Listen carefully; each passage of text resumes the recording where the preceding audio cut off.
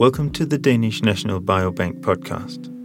We've been gone for quite a while due to the coronavirus pandemic.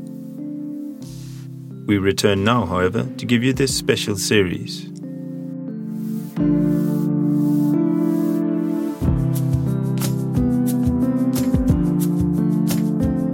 With speaks from our co-hosted symposium, Scaling Omics Approaches to Population Size.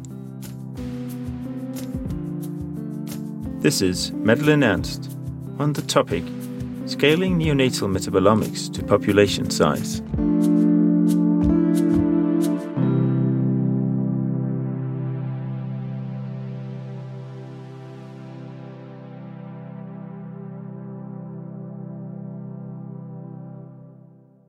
So good afternoon, and first of all, many thanks for the invitation today. It's a great pleasure to show you some of the work we do at SSI. And so my name is Madeleine, and very recently, I am heading the Metabolomics Research Group at the Danish Center for Neonatal Screening. And so my talk today will not be so much about specific research results, but more about our group's vision and the big potential I see in population size metabolomics methods to fundamentally change our understanding of health and disease. And so our group's main study objects are neonatal heel prick samples, which are routinely collected during the nationwide newborn screening.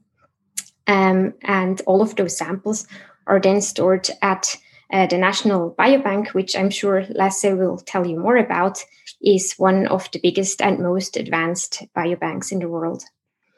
And so currently there are over 2 million of those neonatal heel prick samples in the biobank, which corresponds to about half of the population of Denmark, and of course provides us with very extraordinary possibilities for population size metabolomics research.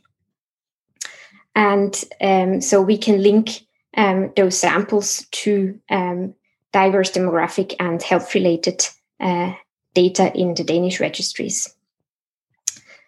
So our group's vision is that at some point we will have metabolomics methods that are good enough that we can predict individual disease risks and outcomes, giving rise to an improved understanding of disease risk, how we can predict it, but also how we can prevent it.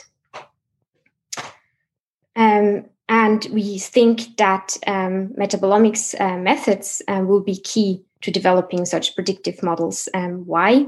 So analogous to other omics sciences, metabolomics is defined as the measurement of all small molecules a human body synthesizes, metabolizes, ingests, or has come in contact with. And with that represents many important key factors that determine our health. And so, such as in the proteomics field, we use mass spectrometry-based methods to measure the metabolome. And the fragmented molecules provide us with a unique fingerprint that we can use to identify a chemical structure. For example, by screening to public data repositories, analogous to how you screen nucleotide or amino acid sequences. In big contrast to other omics sciences, however, where the chemical building blocks consists of a few amino acids or nucleotide sequences, the chemical space of the small molecules is vast. It's namely estimated that there is over 1 decillion possible carbon-based small molecules. And so this fact poses huge challenges to the chemical structural identification and biological interpretation of metabolomics data. And so this is also why metabolomics platforms, community-driven platforms, are extremely important. And sorry, I have a problem with my screen. And so one of those community-driven metabolomics platforms for data analysis and sharing is emerged in more recent years in the US, and it's called GNPS. And so GNPS provides researchers worldwide from diverse scientific areas with an interface where they can exchange and collect data on small molecules. So on the one hand, GNPS collects information on small molecules in a wiki-like fashion from the community, but also it provides different solutions to data analysis workflows that can enhance the chemical structural information we retrieve. And so I have worked with the group that has developed this platform at the University of California during my postdoc, and have also co-developed some of the computational workflows available therein. And while the platform is not yet optimized for the handling of person-sensitive clinical data, we already have applied some of the workflows available therein in-house to our data from the neonatal heel pricks, with what I think are very promising results, some of which I'd like to share with you today. So in fact, there is yet very little known what shapes the neonatal metabolome and what metabolites we detect in the neonatal heel prick samples. And so for that reason, we assessed over 100 pregnancy exposures in a cohort of over 600 heel prick samples and their effect on the neonatal metabolome in collaboration with our colleagues at COPSAC. And as the time is very short, I will only show you some results as examples. So what we could observe, for example, is that there is an extremely strong trend based on the season of birth, meaning that babies born in summer differ metabolically very strongly from babies that are born in winter. And so we started to hypothesize why that could be, and what metabolites would drive this strong seasonal trend. And so by using computational data analysis workflows and community data on the GNPS platform, we were able to see that eventually some of those metabolites are related to the seasonal consumption of fruits by the mothers during pregnancy. So as here exemplified by a bunch of molecules that are commonly found in citrus fruits and are mostly found in babies that are born during the colder season, where this type of fruits are typically also available in Danish supermarkets. Among the same lines, we found pesticide structural analogs, which are commonly found in fruits and vegetables, mainly in babies that are born during summer and autumn. And this could eventually be related also to the seasonal consumption of these fruits or vegetables by the mothers. And so this finding for us, this insight gives a very nice starting point, we think, to, for example, assess the relation of those exposure-related metabolites to seasonal disease outcomes.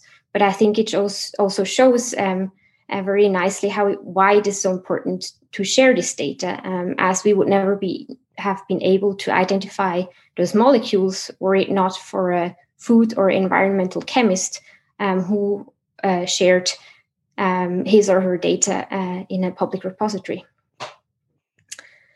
And so in the same way, we also assessed all of the remaining 100 pregnancy exposures. And so what you can here see is each exposure represented as a colored dot, and exposures that are related, connected through lines. And here all of the exposures that had a significant effect on the neonatal metabolome highlighted.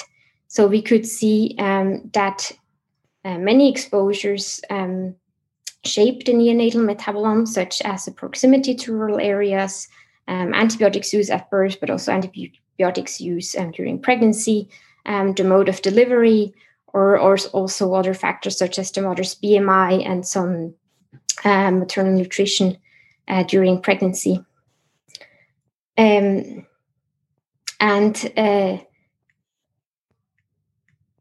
So to us,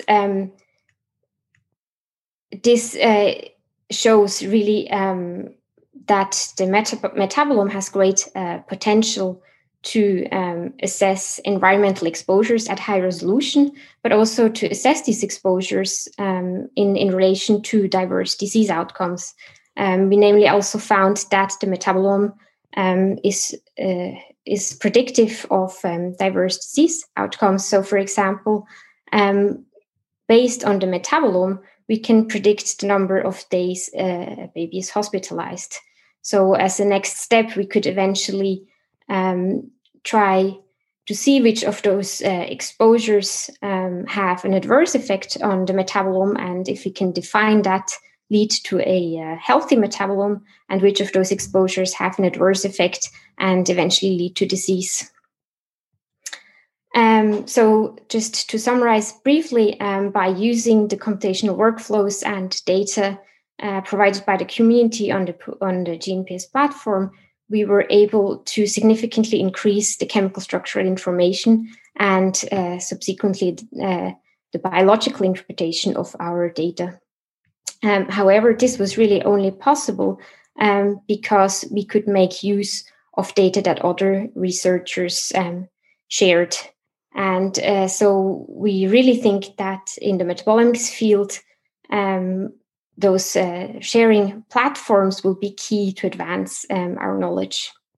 Of course, we are in the clinical field, and data sharing is not always so straightforward. And also, of course, the question arises how much personal information is contained in the metabolome. And so to give you maybe a bit provocative example that I just like to leave in the room and maybe open for reflection before I close my talk. So we also assessed those diverse environmental exposures and their effect on the mother's blood metabolome. And what we could see is that we actually can get a quite surprisingly high insight into diverse lifestyle habits, such as the BMI, the age, diverse consumption of food products, alcohol consumption or smoking habits, proximity to rural areas, whether the person had pets or not, but also diverse social circumstances such as education and income. And so for that reason, I really believe that the establishment of a specialized platform that can, in a secure manner, handle clinical metabolomics data, but also allow at the same time the fair data sharing with the wide metabolomics community will be key not only to advance the clinical metabolomics field, but also to advance personalized healthcare and diagnostics in general. And so with that, I'd like to thank all of our collaborators that make our work possible, especially everyone at COPSAC that's involved in a specific study, my group at SSI, all the funding agencies, and of course, to you, many thanks for your attention. Very much.